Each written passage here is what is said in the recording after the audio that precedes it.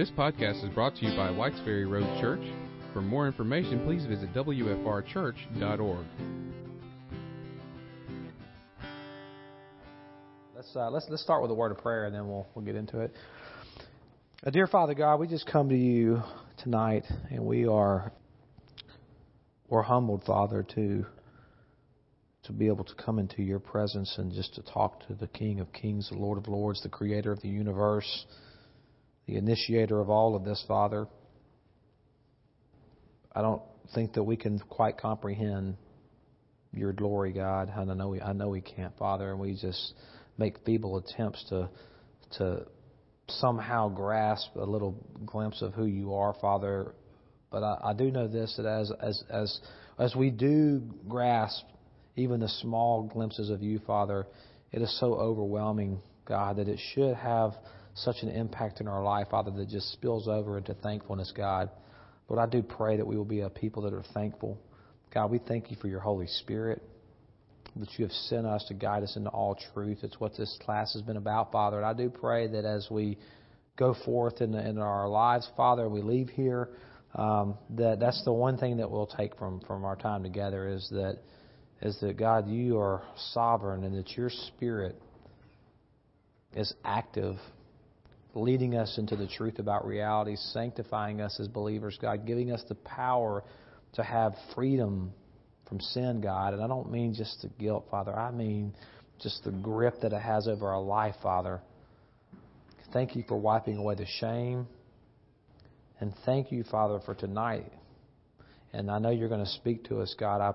I know that as I was preparing for tonight, God, every time I think about the message that I'll be giving tonight, God, it's just it's overwhelming, and it brings tears to my eyes to understand your glory. We thank you for Jesus, who is our Lord. In his name we pray. Amen. Well, I've been sick for like 5 weeks. I think I've been hacking up my lungs in here.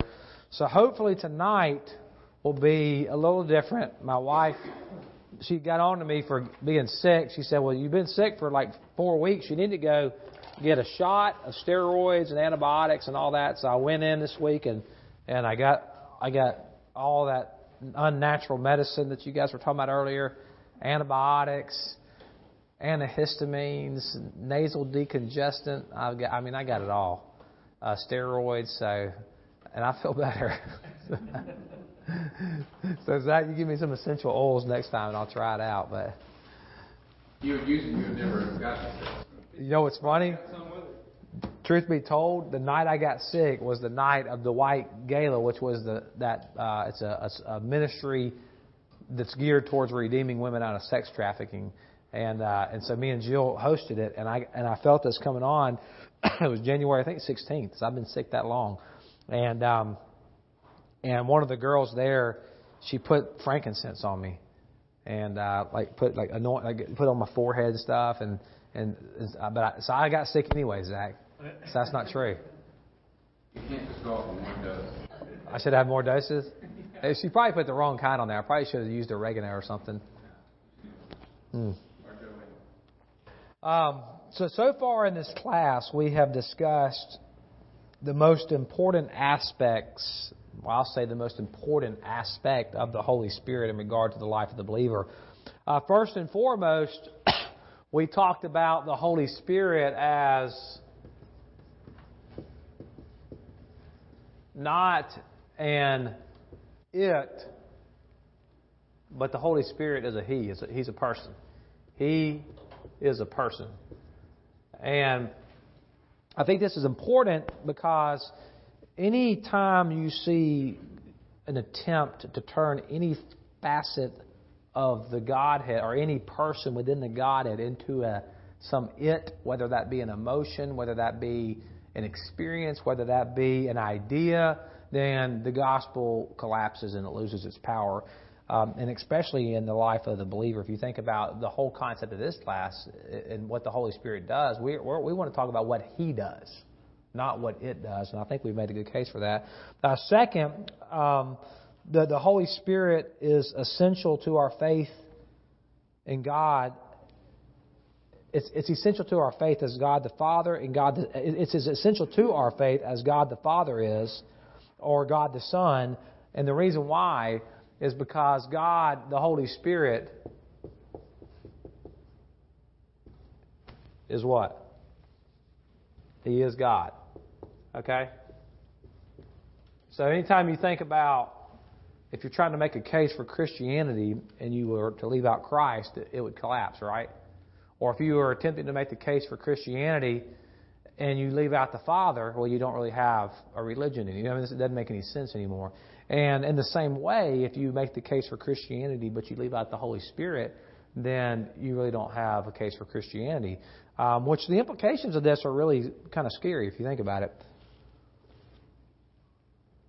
And I'm not one that goes around and says, you're not a Christian or you're not a Christian, but anybody that denies the Holy Spirit, I mean, is it fair to say that they're not a Christian? I mean, if you're denying that this God exists, or you're denying that Jesus exists, or you're denying that the Holy Spirit exists, or if you're denying that the Holy Spirit indwells the believer, I think these are salvation issues. I mean, this isn't like something we tread lightly on, which is scary because, there's those in our own brotherhood that have taught this. I've got family members that have taught this. And I don't think it's something that we can say, well, this is where we can just agree to disagree. Now, these are essential matters of the faith. The Holy Spirit is a person.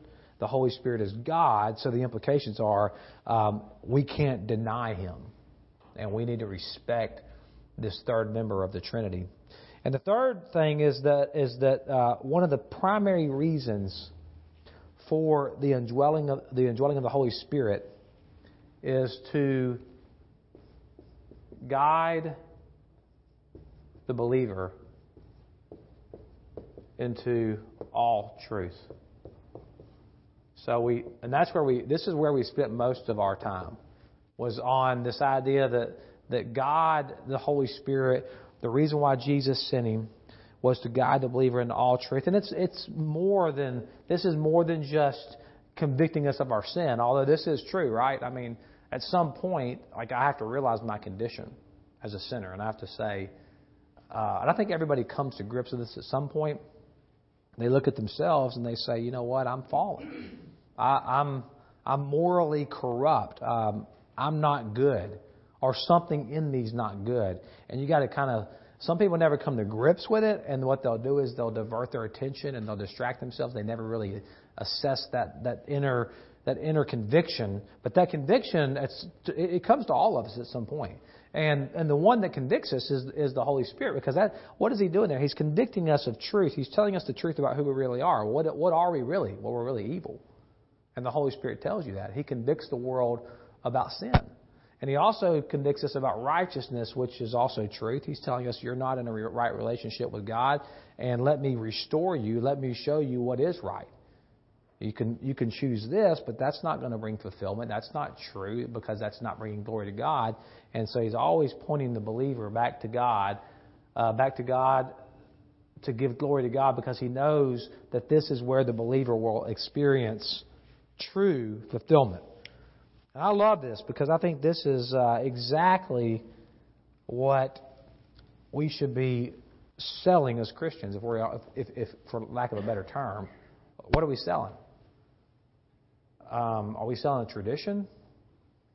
Well, that works to an extent, but then you always kind of have to deny your intellect to do it, It's like, is this really true?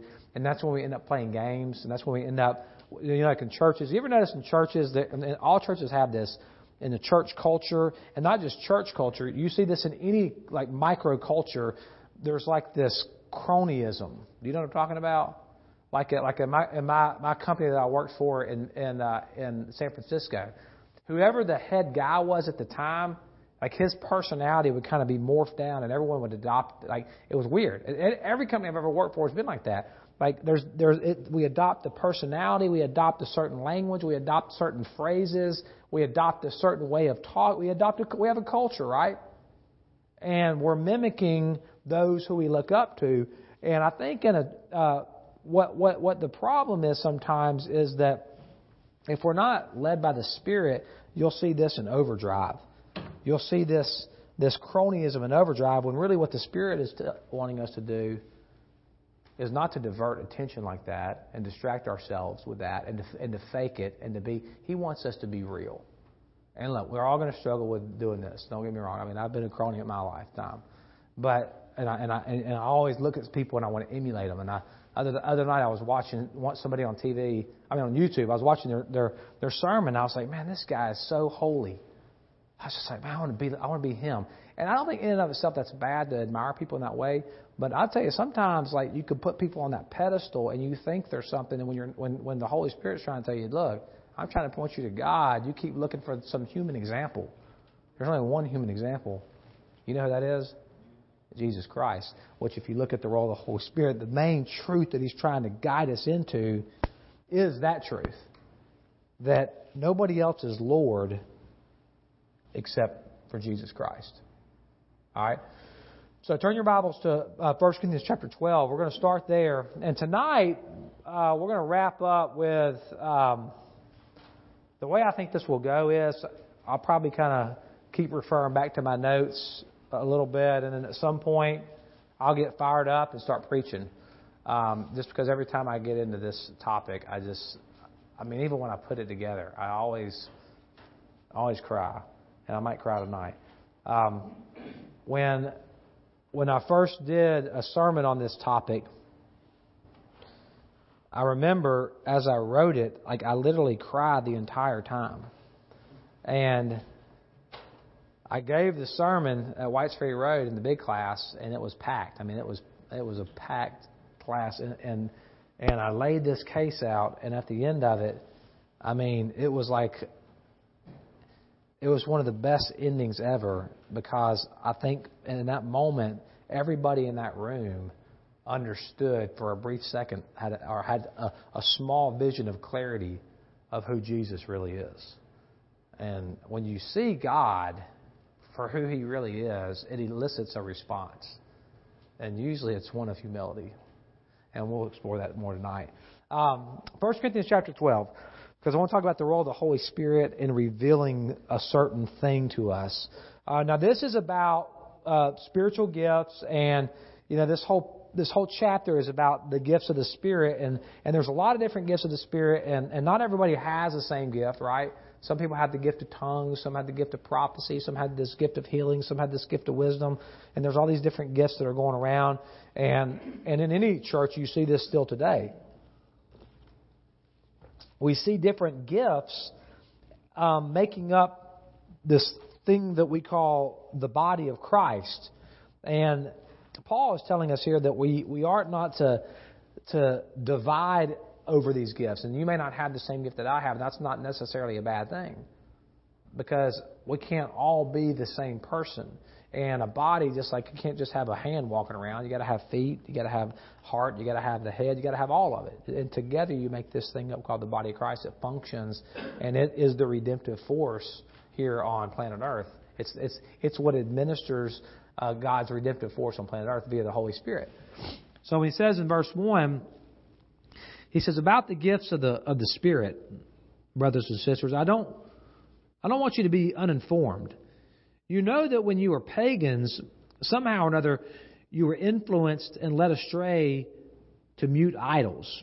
Now, I love this verse because he says basically, I don't know how it happened, but when you were pagans, like somehow or another, y'all were like worshiping like mute idols, like statues.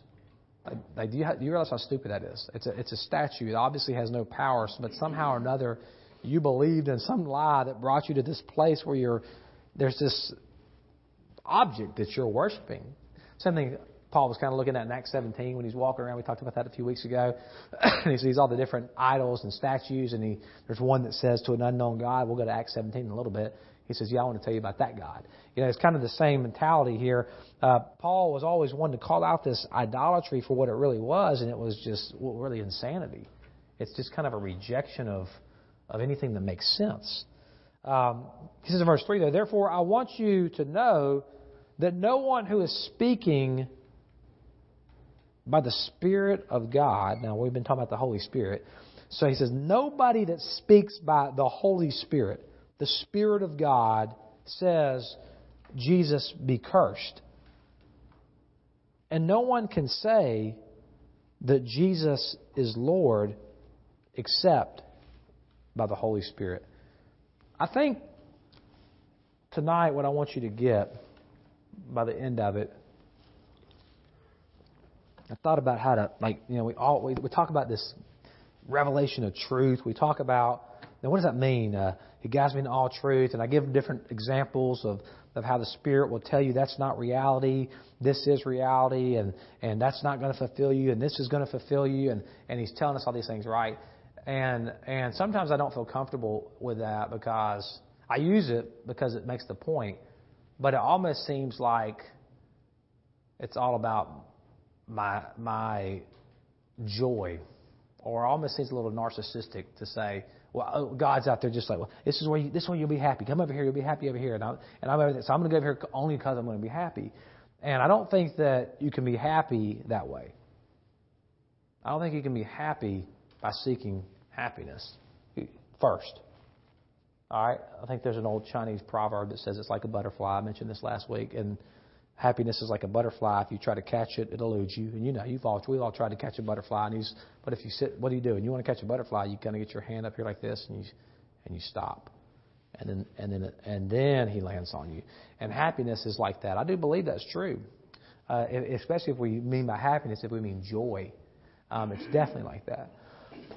So when I think about these things that the Spirit's revealing to me. This guiding me into all truth and what that really means. Really, we can sum the whole thing up into this right here. Jesus is Lord. You can't say that except by the Holy Spirit. You cannot say this. And when I say you can't say this, what I mean is you can't mean this. I mean, you can't really say this except by the Spirit. It's the only way. The Spirit and all of these concepts and these specific examples of what we can come up with scenarios of how He would reveal truth to me, really ultimately what He's saying is this: Jesus is Lord. If I get that, then everything else takes care of itself. He said, I sum up the whole law into love your God with all your heart, soul, mind, and strength, and love your neighbor as yourself. Well, that's another way, really, of saying Jesus is Lord. If I understand who Jesus is, because if you look at the Father and the Son and the Holy Spirit, if you look at the Trinity, you know what? We don't have all this information to explain to us exactly what God is. We really don't. We've got glimpses of revelation through Scripture. We don't have a full picture. We got to go with what's been given to us.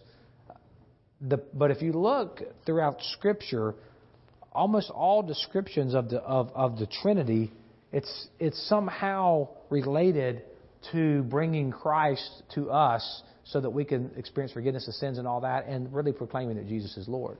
That's kind of the whole ministry of, if you will, of God Himself. The whole ministry of God is the gospel. At our church, we say it's all about the gospel, right? We quote 1 Corinthians 15 over and over again, that I want to remind you of the gospel I preached to you, the one you've received by this gospel. You've taken your stand. It's of first importance and all that. And 1 Corinthians, that it's the death that Jesus Christ died for our sins, that He was buried, and He was raised on the third day. And we talk about the gospel in terms of death, burial, and resurrection, which that is the gospel. But if we turn that into just a cliche, then it totally loses its meaning. And tonight, I hope that we'll see that the Holy Spirit is teaching us much more than just a cliche. Much more than just the words of the phrase death, burial, and resurrection. It's so much deeper. And in fact, the more that I pursue God, the more that I desire God, do you know what He actually peels the layers of my heart back, and He shows me more about that gospel. I think there's a misunderstanding sometimes that that the gospel, for example, at our church, we might think that the gospel is for the sinners. And now we've obeyed it, right? We use the terms like obey the gospel. You ever heard that term? He obeyed the gospel, as if it's a one-time event. You know what I mean? What do we mean by that? If we say he obeyed the gospel, what does that normally mean? He got baptized. So we talk about this obedience to the gospel as if it's a one-time event. I'm not sure the Scripture teaches that. That's up for debate. I know we would have disagreements in the church on that, but I don't know if it's a one-time event. But even if whether it is or not, the point is, I think we think sometimes that once I get saved, then I'm good. I'm not struggling with the big sins anymore, right? So we almost can view the church in this way, where we got one group over here. These are the people that are still struggling with the big sins, which are sex, getting drunk.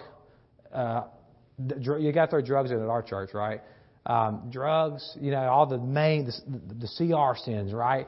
And then you got all us over here, and we're like, and we may have done some of that stuff in the past, or we may have struggled, but we're out of that.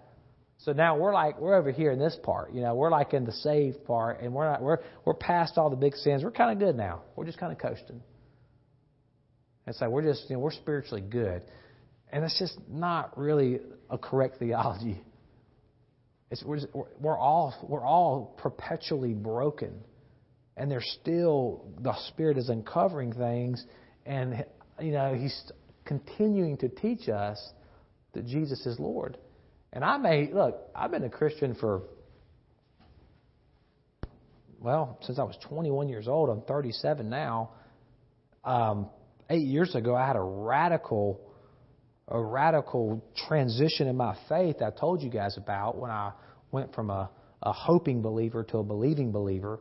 And then in teaching this class, God has opened up a whole other portion of my heart. And I'm just thinking, I'm just not there. I'm never going to be there. And the more I realize that, the better. God continually shows me that Jesus is Lord through the Holy Spirit. Look at John chapter 4, or actually 1 John 4. 1 John 4 says, "Dear friends, do not believe every spirit." 1 John 4:4. "But test the spirits to see whether they are from God, because many false prophets have gone out into the world." So you're going to have different spirits coming at you, and they're going to tell you different things. And John's like, look, you need to test them to make sure that they're from God and which ones aren't. He says, so how would I know? How will I know where they're from? Well, this is how you can recognize the Spirit of God. This is a capital S here. This is how you can recognize the Holy Spirit. What's His role? Guide you into all truth. Well, you're going to have other spirits that are going to try to guide you into lies and deceptions. Well, how do I know if it's the Spirit of God speaking to me?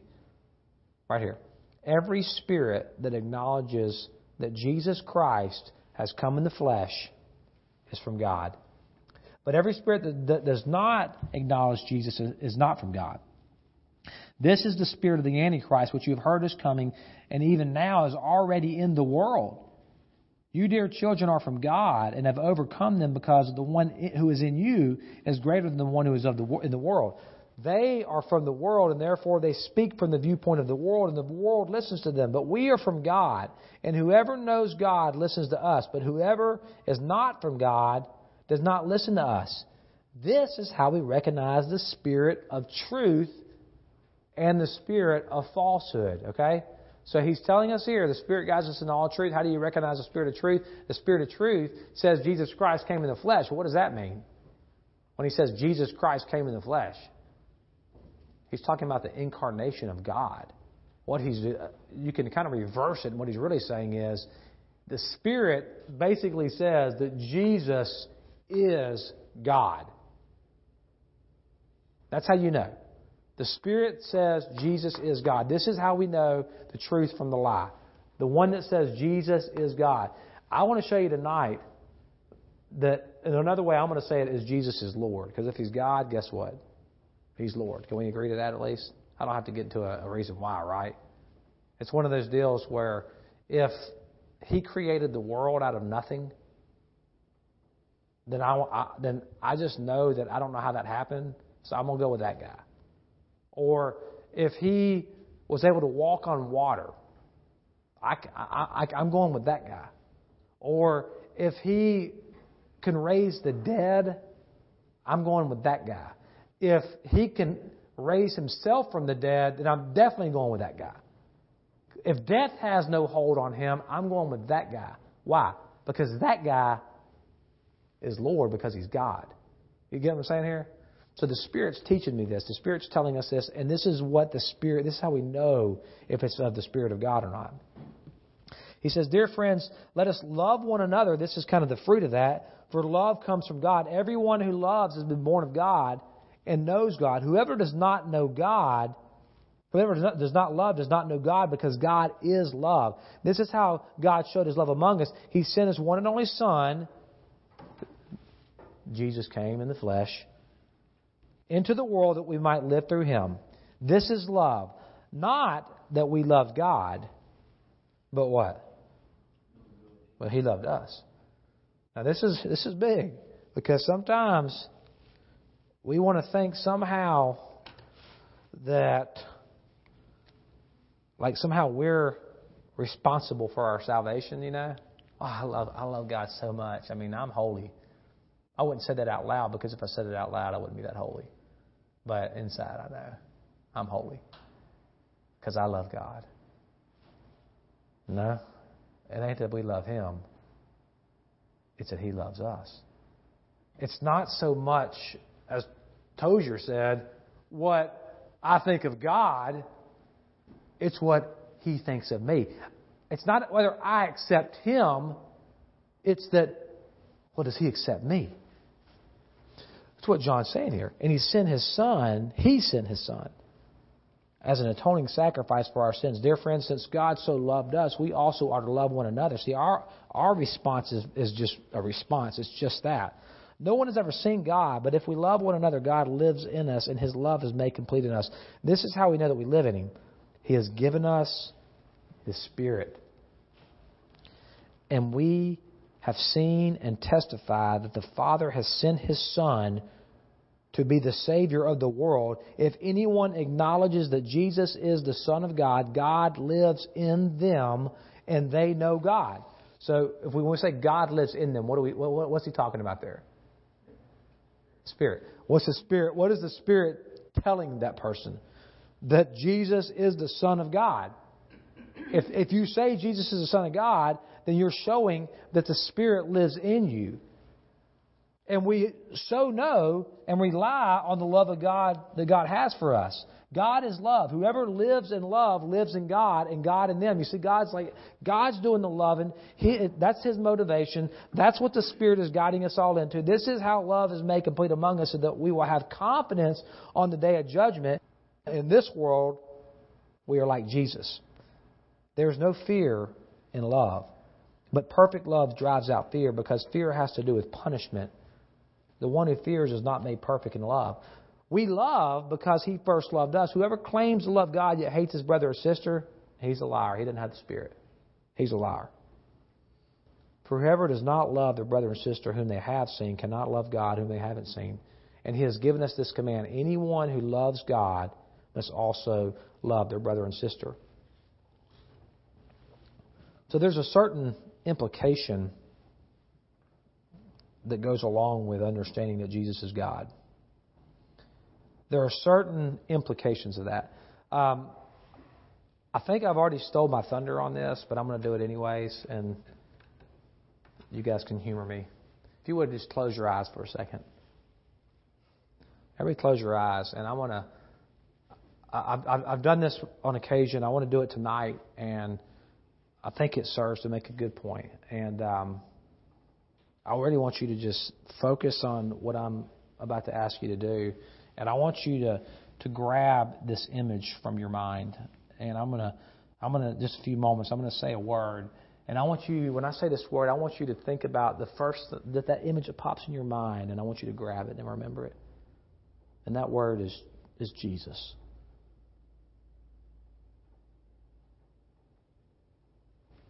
And you think about that image and hold on to it, and just open your eyes for a moment. Now, if you have been in my class before, you know what I'm doing. But I'm telling you, I've done this 4 times now.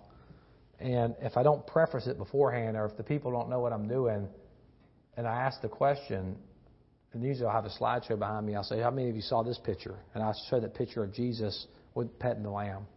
And I'll say, raise your hand if you saw this. And I'll have about a third of the audience will raise their hand. And then I'll show the next picture, which will be Jesus, and you don't have to answer tonight. The next picture will be Jesus with the kids around him of some scene. Usually there's like some rocks and kind of mountains in the background. He's sitting there with a white, I think it's a white and blue robe, and he's got kids around him. And I'll say, how many of you saw this? Some of them will raise their hand. And then I'll show a picture of Jesus on the cross.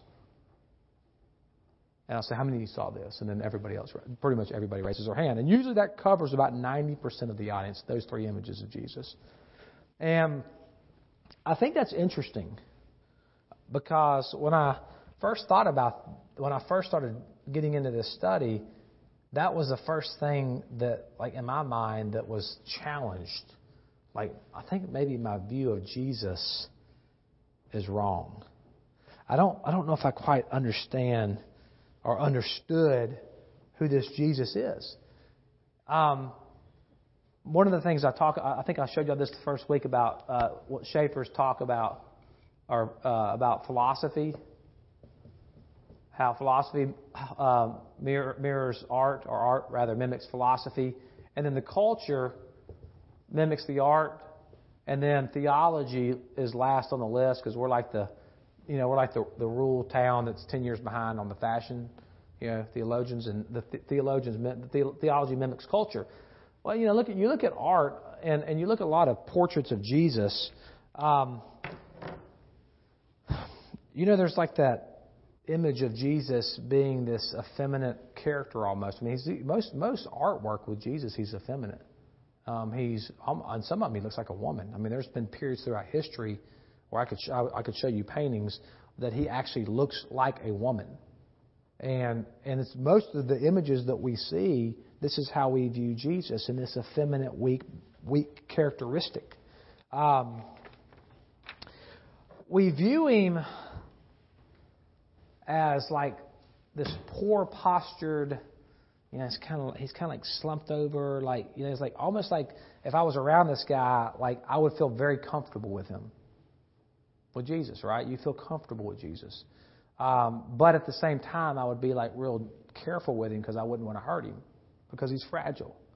He's got like this slender hand. I mean, this is the idea that we think of. He's a suffering Savior, for crying out loud, right? He's the suffering Savior. But then you go and you start to do a little Bible study on the subject, and you read something like in Acts 17. Turn to Acts 17, verse 29.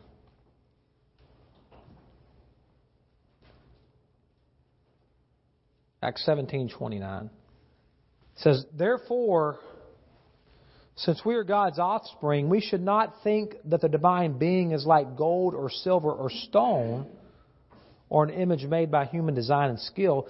Now remember, this is the context where Paul goes up into there with all those philosophers, and he goes through the 4 cities I talked about a few weeks ago, and he reasoned with them in the synagogues. And they look, Jesus is for real, y'all. He's God. He was raised from the dead, and he's trying to plead with them and reason with these folks.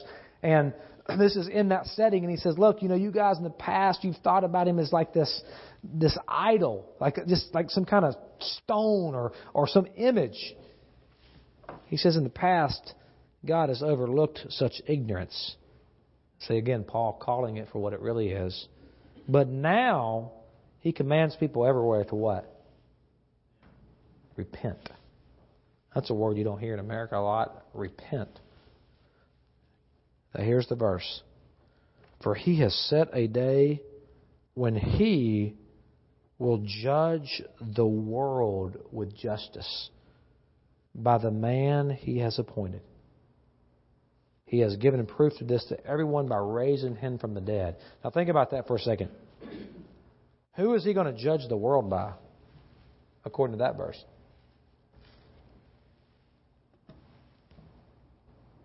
Verse 31.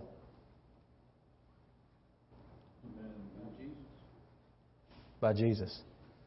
The man He's appointed. He's going to judge the world by Jesus. Now, how do we know that? Well, He raised Him from the dead.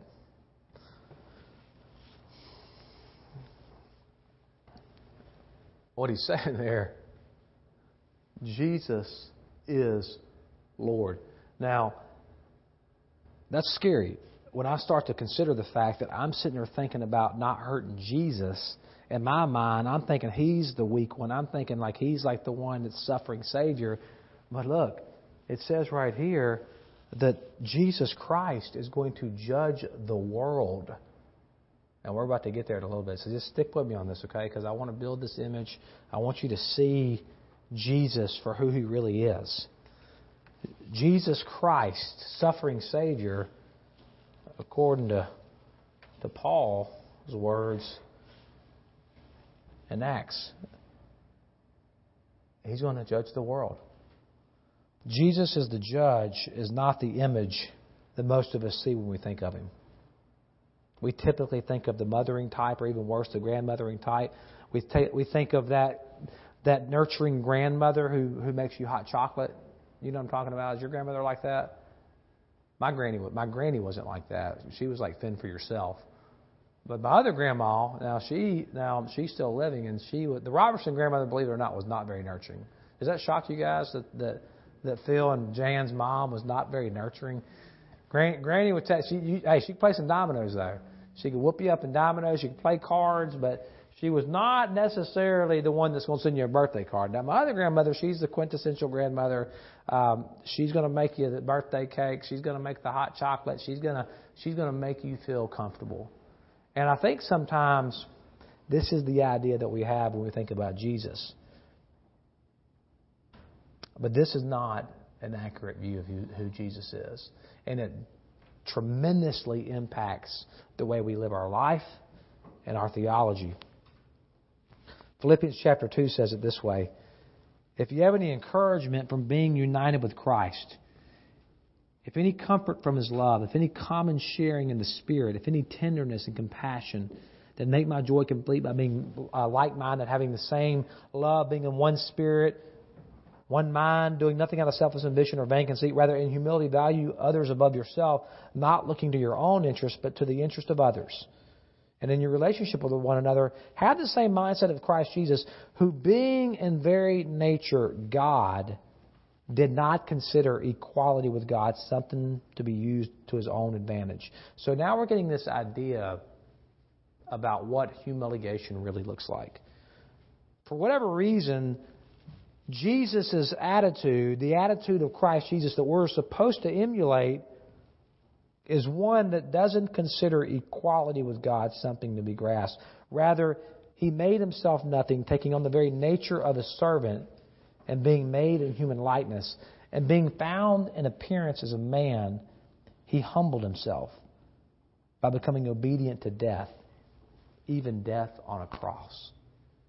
Now you consider this passage here, and I used to read this all the time. I thought it's one of my favorite passages in the Bible because it paints this picture of God's humility, and it's like, and you read it and you hear words like nothing.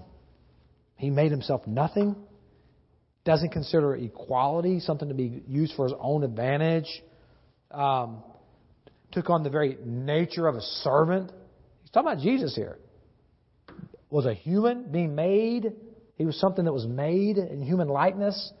Being found in appearance as a man. He humbled Himself, humility. And then last, obedience and death. And even worse, death on a cross. And you read that and you think, wow, this is our suffering Savior. This is who Jesus is. But again, if we stop there, we're going to have a flawed theology, and it's going to impact the way you live your life. John 17, Jesus is in the garden. And you guys remember this, right? Right before it's about to go down. The moment has come where he knows what's about to happen. He's about to actually go to that cross that they just talked about in Philippians chapter 2.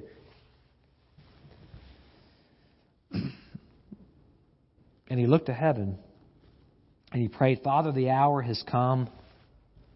Glorify your Son, that your Son may glorify you.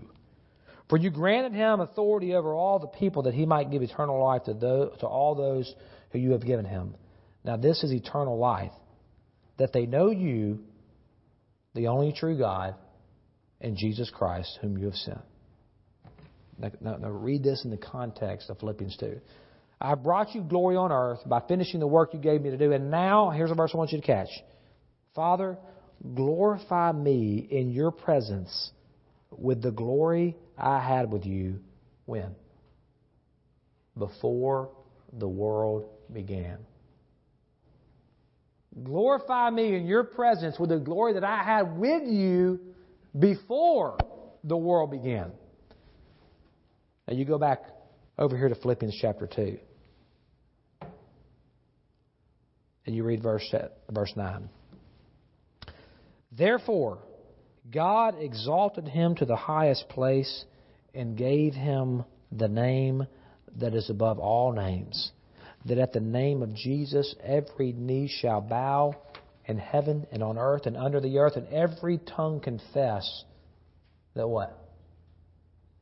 Jesus Christ is Lord, to the glory of the Father. So is that where are you going with all this? Verse 8. Made himself nothing, taking on the very nature of a servant, being found in appearance as a man, humbled himself, became obedient to death, even death on a cross. So he dies, he humbled himself, and because of that, God the Father raises him up and says, Jesus is Lord. Before he dies, Jesus prays, the time has come for me to basically go die. So glorify me with the glory I had with you before the world began. He dies. He raises up to the glory of the Father, becomes Jesus as Lord. So what's going on here? It changes the resurrection. Because I think sometimes we think that the resurrection, we think that this was a promotion for Jesus. Like, you know, this verse 9 in Philippians chapter 2. I think we think that when the Father raised him up and said that I gave him the name above all names and every tongue confessed, he's like, Jesus, you did, now you get a promotion. Good job. Now you get a promotion. That's not what happened.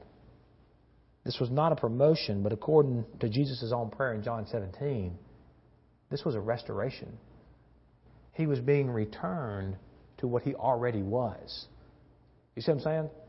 See, the suffering Savior is not who he is. It's what he did. It's not who he is. Jesus actually is Lord. Do you see how this changes the gospel now? Because now it's not that the suffering Savior died for me. It's that the God himself died for me. Now that's a different story. That's the gospel. It's not this weak, humble, maybe humble is wrong. It's not this weak, vulnerable, we got to be careful type feeble grandmother who died for your sins. It was God himself.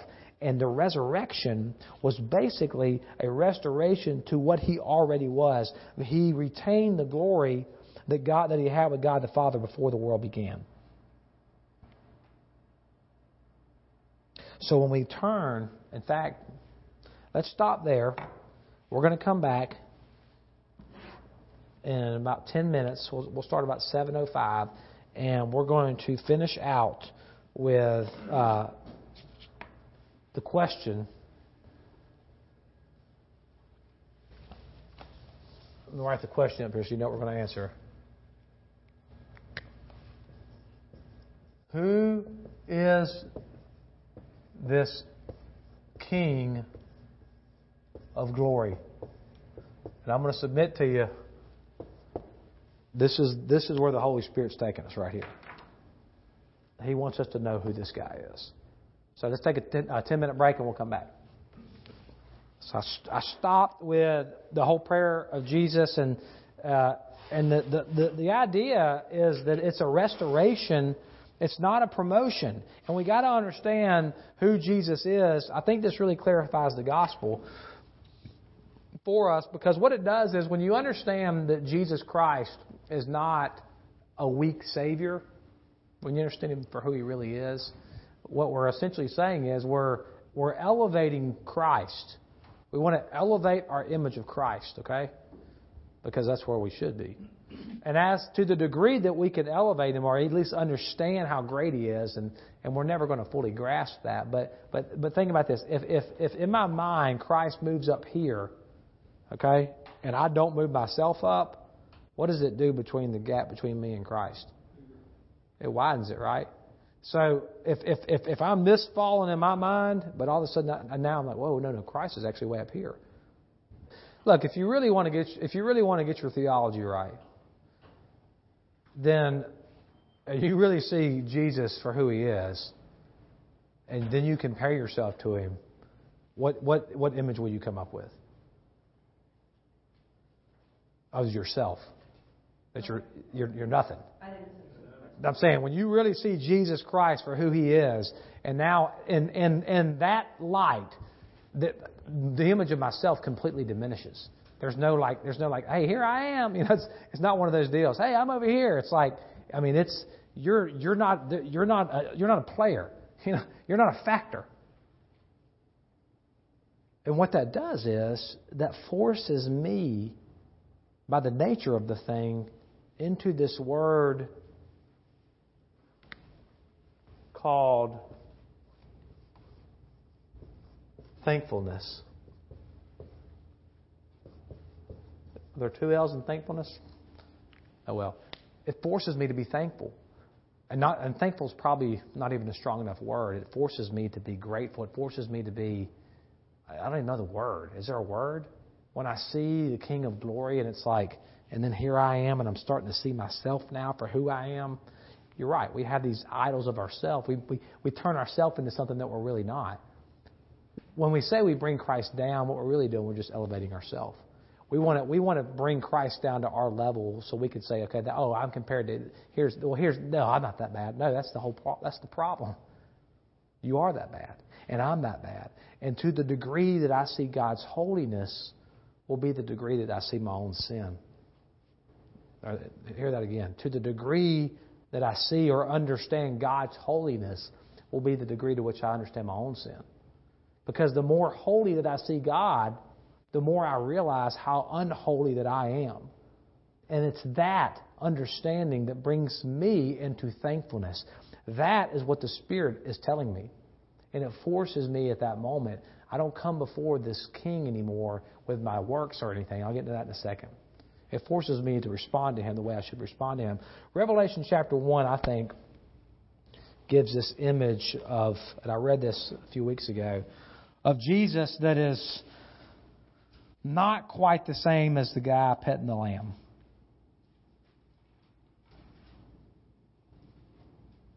Verse 6. Verse 5, actually. To Him who loves us and has freed us from our sins by His blood and has made us to be a kingdom and priest to serve His God and Father. To Him be glory and power forever and ever. Amen. Verse 7. Look, He is coming with the clouds, and every eye will see Him, even those who pierced Him. And all peoples on earth will mourn because of Him. So shall it be. Amen. I am the Alpha and the Omega, says the Lord God, who is and who was and who is to come, the Almighty.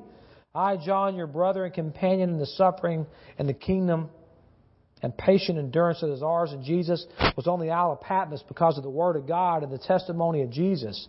On the Lord's Day, when I was in the Spirit, now remember that phrase right there, by the way, when He was in the Spirit, and I heard behind me a loud voice like a trumpet, which said, write on a scroll what you see and send it to the 7 churches.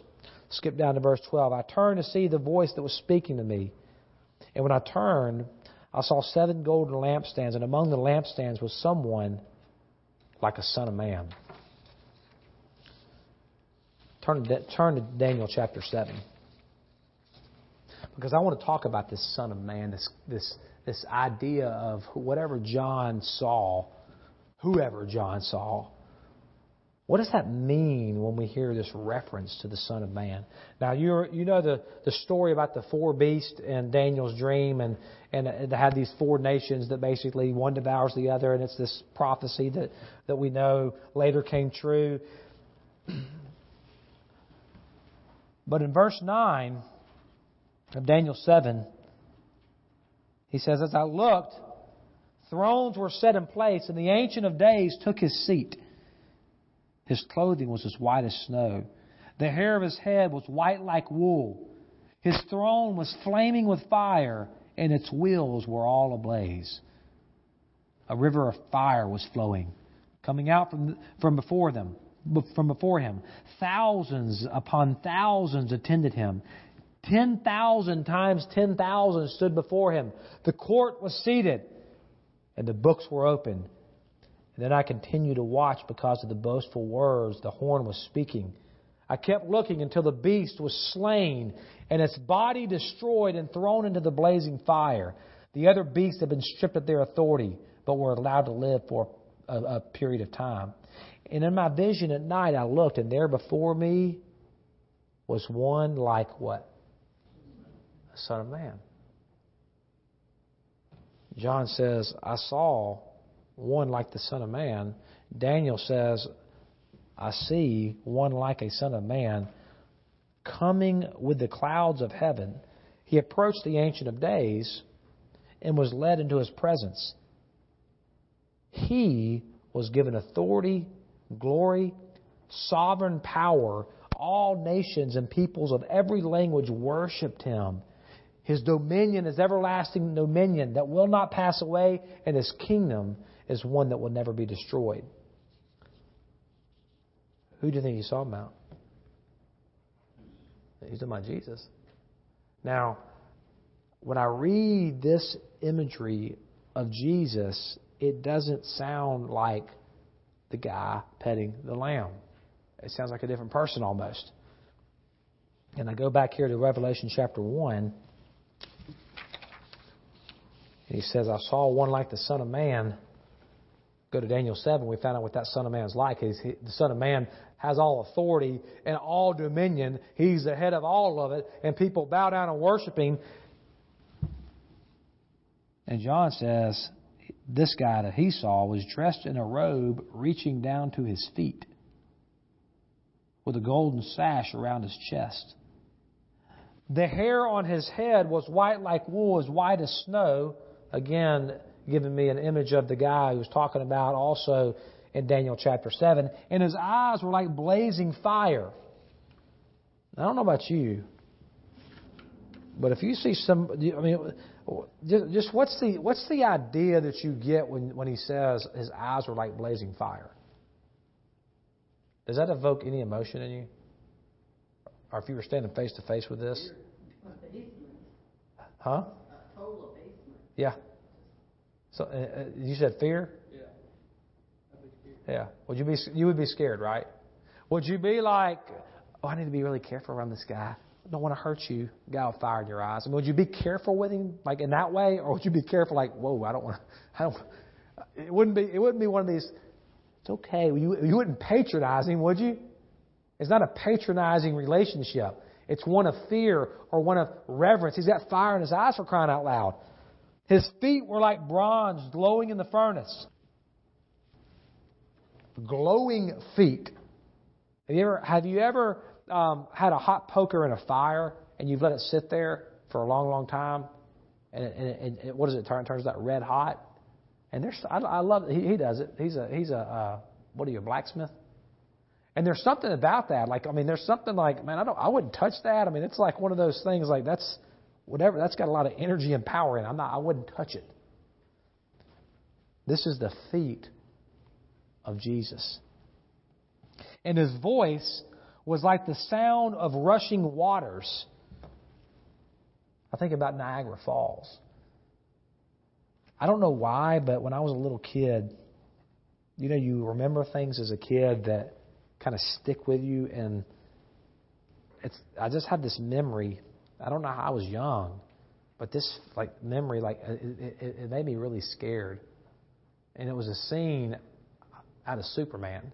You know that one of the original Supermans where they're at Niagara Falls and the kid falls down and Superman flies down and saves him? Like, I remember that scene, and for whatever reason, like that, I was so young when I saw that, it stuck in my, it really scared me. Like, where I was afraid of, like, waterfalls. I was afraid, like, that whole, I was like, oh, that's like the scariest thing I could imagine when I saw it. I remember it, like, impacted me as a child. And you think about the force of Niagara Falls, the force of those waters just going off those cliffs and just meeting the bottom and just bowling up. I mean, if you jump off, you die. And John says that the sound of the man behind him talking, the Son of Man, his voice sounded like that, like rushing waters. And in his right hand, he held out 7 stars. And this is the one that really gets me. And coming out of his mouth was a sharp, double-edged sword. He's got a sword sharp on both sides that is protruding from his mouth. By the way, let's back up for a second on that. What does he say? And what does Jesus say? And he's praying. Going back to the very beginning of this thing, let me pull it up real quick. What does it say in John 17:17? Will somebody read John 17:17?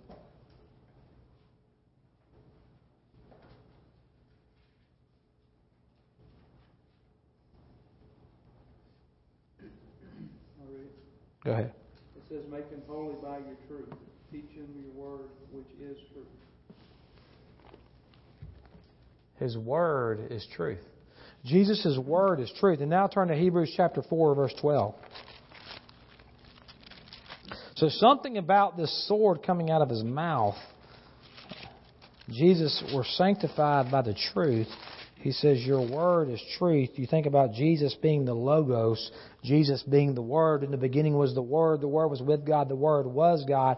This, the sword coming out of his mouth. Hebrews 4, verse 12 says that the Word of God is living and active. It's sharper than any what? A double-edged sword. Where have I seen that before? Oh, that's the thing that comes out of Jesus' mouth. Well, what does it do? It penetrates even to dividing soul and spirit, joints and marrow. It judges the thoughts and the attitudes of the heart. Nothing in all creation is hidden from God's sight. Everything is uncovered and laid bare before the eyes of Him whom we must give an account. So who is He talking about there? I got to give an account to Jesus? Why? Because what did Paul say in Acts 17? He's going to judge you. How's He going to judge you? He got a sword coming out of His mouth. That's how He's going to judge you. And that sword is going to penetrate and it's going to cut you. It's going to divide your spirit and soul. It's going to uncover everything in your heart. And you're standing before that. That's not going to be initially the homecoming that you might think. It won't be. Because it wasn't for John. His face was like the sun shining in all of its brilliance. Have you ever tried to look at the sun before? I have. I've tried. I just cannot do it. I've tried. I cannot look at the sun. You know why? It's too bright. What do you do when you try to look at the sun? I mean, you can't. You really can't look at it. I mean, there's no possible way you could just go. And I mean, it's so overpowering. It forces your eyes. Like, you just cannot look at the sun. You can't look at it. And in the same way, John says that was what the face of Jesus was like. It was like the sun shining in all of its brilliance. So John did the only thing that he could do. He says in verse 17, when I saw Him, I fell at His feet as though dead. See, the reason why John fell at His feet as though he was dead, it wasn't like he wasn't playing possum. Okay, he wasn't like, oh, let me act like He's not there. It was such an overwhelming experience to be standing in front of the King of Glory in all of His glory. Who is this King of Glory? Well, He's this image that John saw that was so overwhelming that it forced him to his knees. And I think that when you read this and you think of Paul, Isaiah, Daniel, I mean, anytime someone has this, Paul on the road to Damascus, what did he do when he saw the resurrected Lord? Hit the ground. What did John do? Hit the ground. Philippians chapter 2, what does it say everybody's going to do? Hit the ground. Every knee will bow and every tongue will confess that Jesus is Lord. See, He's Lord whether I say it or not. Oh, did you make Jesus Lord of your life? Well, newsflash, you don't make Him Lord of your life, okay? I don't make Jesus Lord of my life. That's stupid. He's Lord of my life. He's Lord whether I acknowledge it or not. All I do is just acknowledge it. I don't make Him Lord, okay? He's Lord whether I admit it or not. Because Philippians chapter 2 says that every knee will bow and every tongue will confess that Jesus is Lord. So when I stand before the King of Glory, I won't stand before the King of Glory. I'm going to hit the dirt exactly like John did. But here's the beautiful thing about our God, is that for those of us who are in Him, Jesus will place His hand on your shoulder. And He will say to you, just like He said to John, do not be afraid. I am the first and the last. I am the living. When I was dead, and now look, I'm alive forever and ever. And I hold the keys of death and Hades.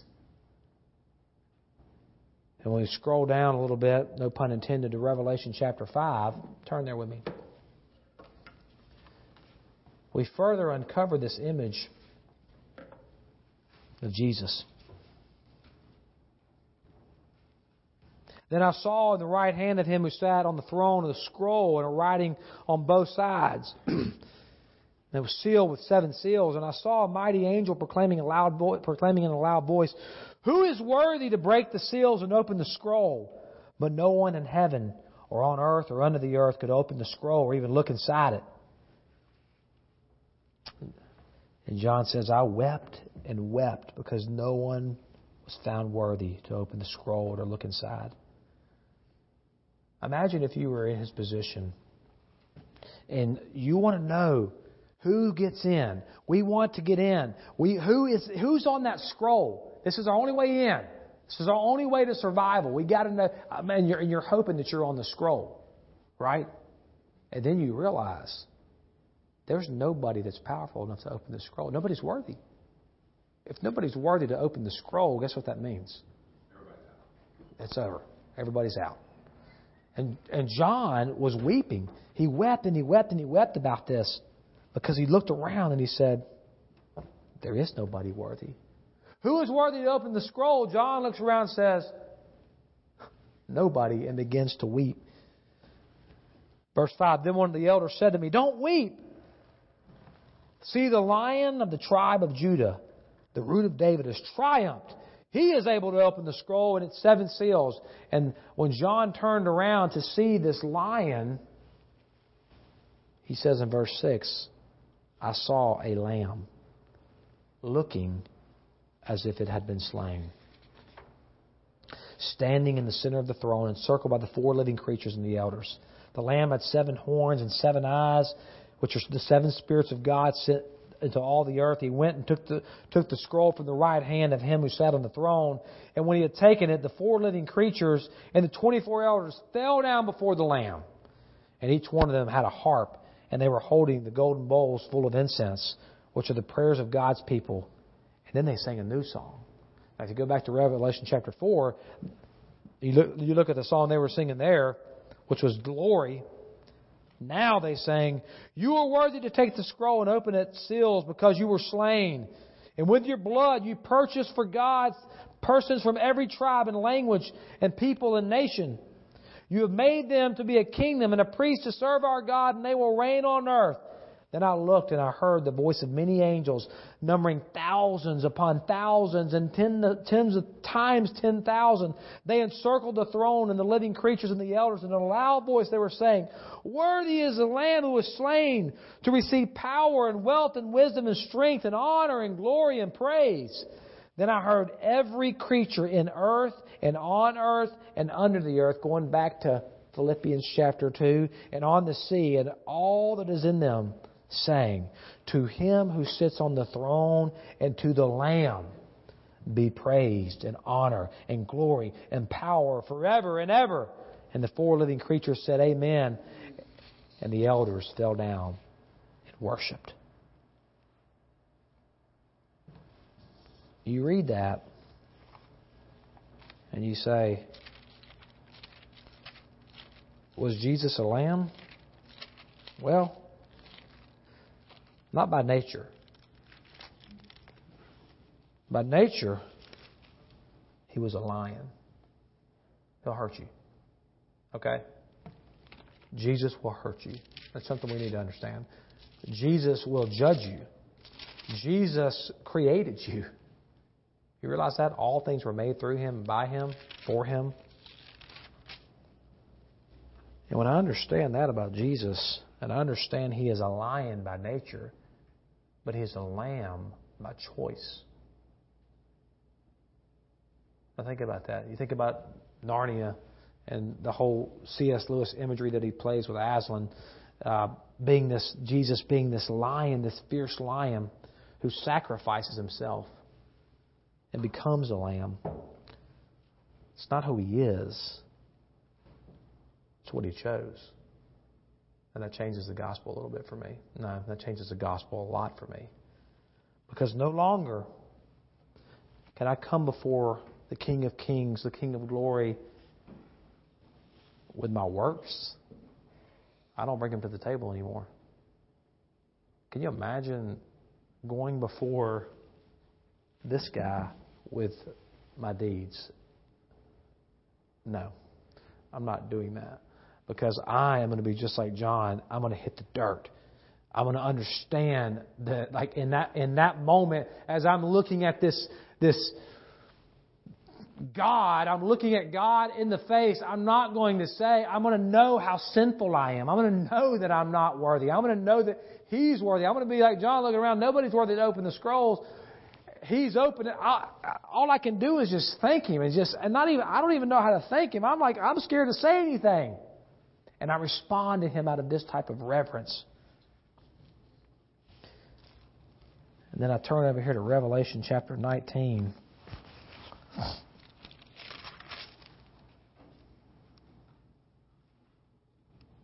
After this, I heard what sounded like the roar of a great multitude in heaven shouting, "Hallelujah! Salvation and glory and power belong to God. For true and just are His judgments. He has condemned the great prostitute and who corrupted the earth by her adulteries, and He has avenged on her the blood of His servants." And again they shouted, "Hallelujah! The smoke from her goes up forever and ever."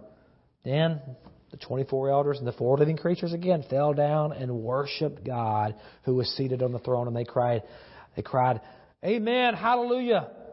Then a voice came from the throne saying, "Praise our God, all you servants who fear Him, both great and small."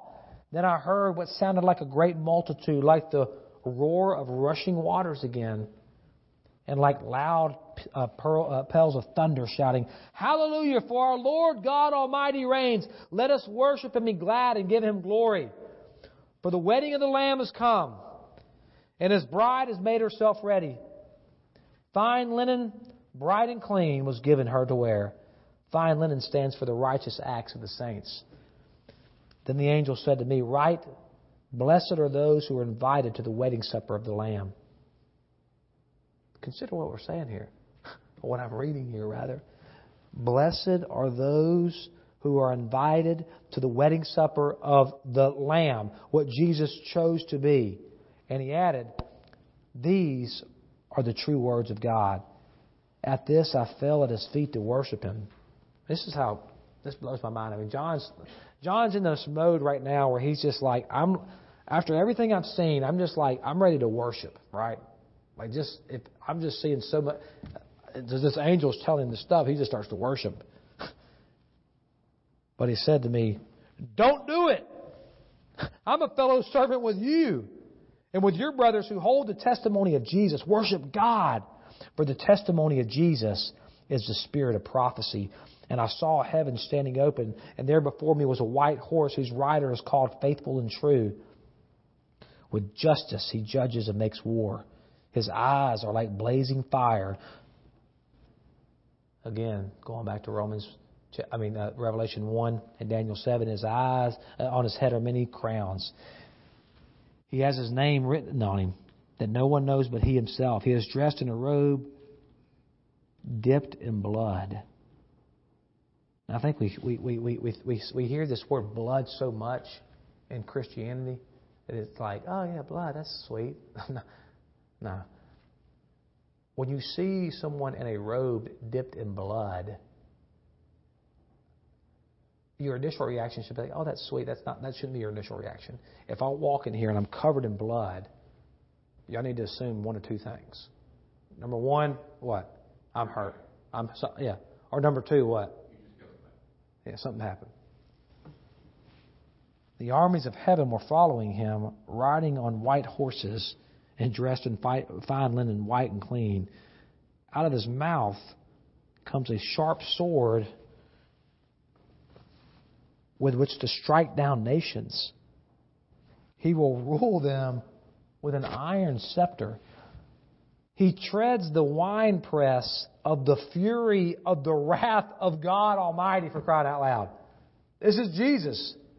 On his robe and his thigh, he has his name written, King of Kings and Lord of Lords.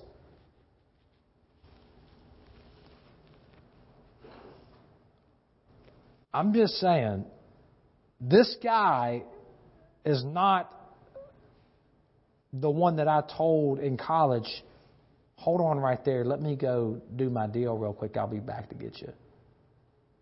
I didn't tell this guy that. Or at least when I told him that, I didn't know he was this guy. You understand what I'm saying? And I saw an angel standing in the sun who cried in a loud voice to all the birds flying in the midair, come together for the great supper of God, that you may eat the flesh of kings, generals, and mighty men, of horses and their riders, and the flesh of all people, free and slave, small and great. Woo! Then I saw the beast and the kings of the earth and their armies gathered together to make war against the rider of the horse and his army. But the beast was captured, and with him the false prophet who had performed the miraculous signs on his behalf. With these signs he had deluded those who had received the mark of the beast and worshipped his image. The two of them were thrown alive into the fiery lake of burning sulfur. The rest of them were killed with a sword that came out of the mouth of the rider of the horse, and all the birds gorged themselves on their flesh. Oh, man. Do y'all understand what I'm trying to say here? I just don't know if Jesus is quite as hot chocolate type of guy, I don't think he's grandma. Okay? At least not by nature. And then, in chapter 20, which I don't have time to go through all of it, but we get the end of the story. These last few chapters of Revelation, Jesus basically says, or John says, Jesus is a fierce warrior. He rides a horse. He just kills everything in his path that is an enemy. All of it. Satan, the kings of the earth, all of it. Kills them all. Lets the birds gorge on their flesh, and then takes the whole mess of it, including death itself, which is an enemy, and cast it all into the lake of fire. When he says, I hold the keys to Hades and to death, that's what he's talking about in Revelation 1. See, what he's claiming there is that he's Lord of all. Jesus Christ is Lord of all. And he says that he's going to have a ceremony which we would call a wedding to all of those who are in with the Lamb. So you got two things going on here at the same time. You got Jesus, the one on the horse with the sword coming out of the mouth. And then you got this one over here, Jesus the Lamb, who's got the marriage thing, wedding thing going on. We're having this big party, and it's this big ceremony. At first, we're probably all going to be like, I'm afraid because I see this Jesus. And he's like, no, y'all over here. Come up. And then he becomes the Lamb for us, and we're just like, oh my goodness, we're worthy as the Lamb. We're praising God. And this is why heaven will be free from all sin. Is because in this understanding of who God really is, and this understanding of who this King of Glory is, see, there won't be any temptation to sin anymore because I'm looking at I'm looking at God. I'm with God. All lies have been removed, have been destroyed. And see, the Holy Spirit now here on planet Earth, He is trying to guide me into this truth already. Now I get in the way. You know why I get in the way? Because when I answer this question, who is the King of Glory, because of the fall, sometimes my answer is this. Zach Dasher. When I sin, what I'm essentially saying is that Zach Dasher is the King of Glory. The problem is that I'm not the King of Glory. And so when I say that I'm the King of Glory, and I lie to myself, and I lie to y'all, and I lie to my wife, and then I have to start doing what's called protection mode. What happens when you tell one lie? You got to tell another one, right? And you're trying to remember all these lies you're telling. You're like, okay, what did I say? Did I tell it? And you're trying to keep it all straight. So when I start telling myself these lies that Zach is the King of Glory, then I start lying about other stuff.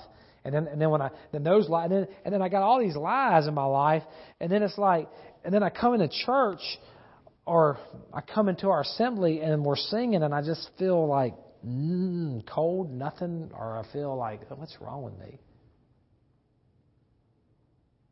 Well, you're lying. You're spending all this energy covering up the lies that stem from the lie that you're the King of Glory.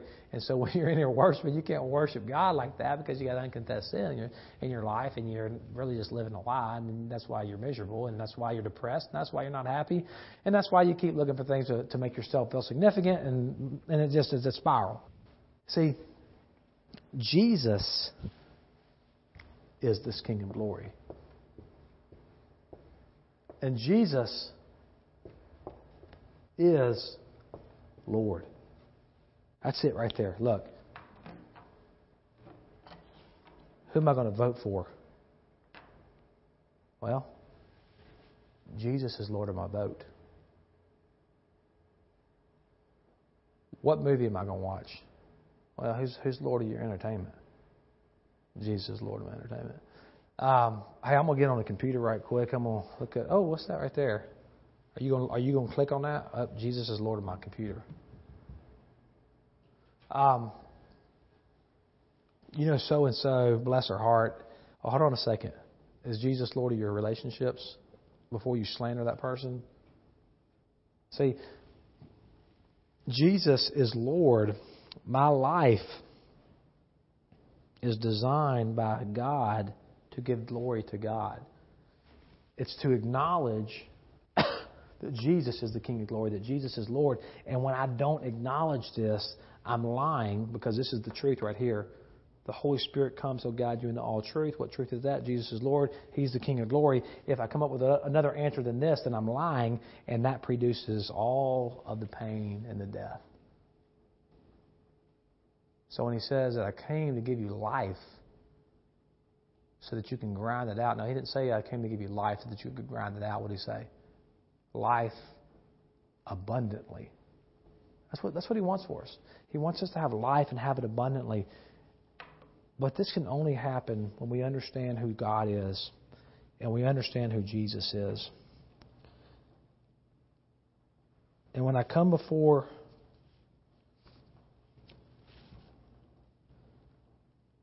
the King of Glory,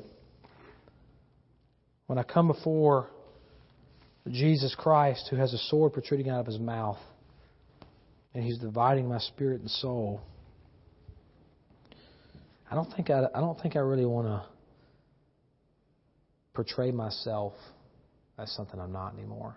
I don't want y'all to think of me as like I got the answers. You know what I mean? Because I know I'm a fraud. And I know that I don't have the answers. And I know I'm like, okay, it's Him. I want that. I really do. And none of us have arrived, and none of us will ever arrive. But it is a process, and it is a journey. And I love to say it like this. It's one of those things to the extent of. To the extent that I acknowledge this truth back here, what's on this board behind me, that Jesus is Lord, will be the extent that I experience the life that God designed me to experience. This is what it means to be Spirit driven. This is what it means. Right there. That's it. It doesn't mean who gets the most emotional in worship, who can raise their hands the highest, who can not. I'll raise my hands in worship. That's not what that means. Who can be the most charismatic? Who can say the longest prayer? That's not Spirit-driven life. A Spirit-driven life is a life that acknowledges that and lives like it's true. That's it. Very simple. Anything else is humanism. Any other answer besides this is humanism. This is where God wants to take us. So as we close the night, I ask you to pray with me and just open your heart tonight. If there is anything in your life that you need to get out, we all need to just get it out. Don't need to hide. We don't need to run. We just need to go right there and admit that Jesus is Lord. Pray with me.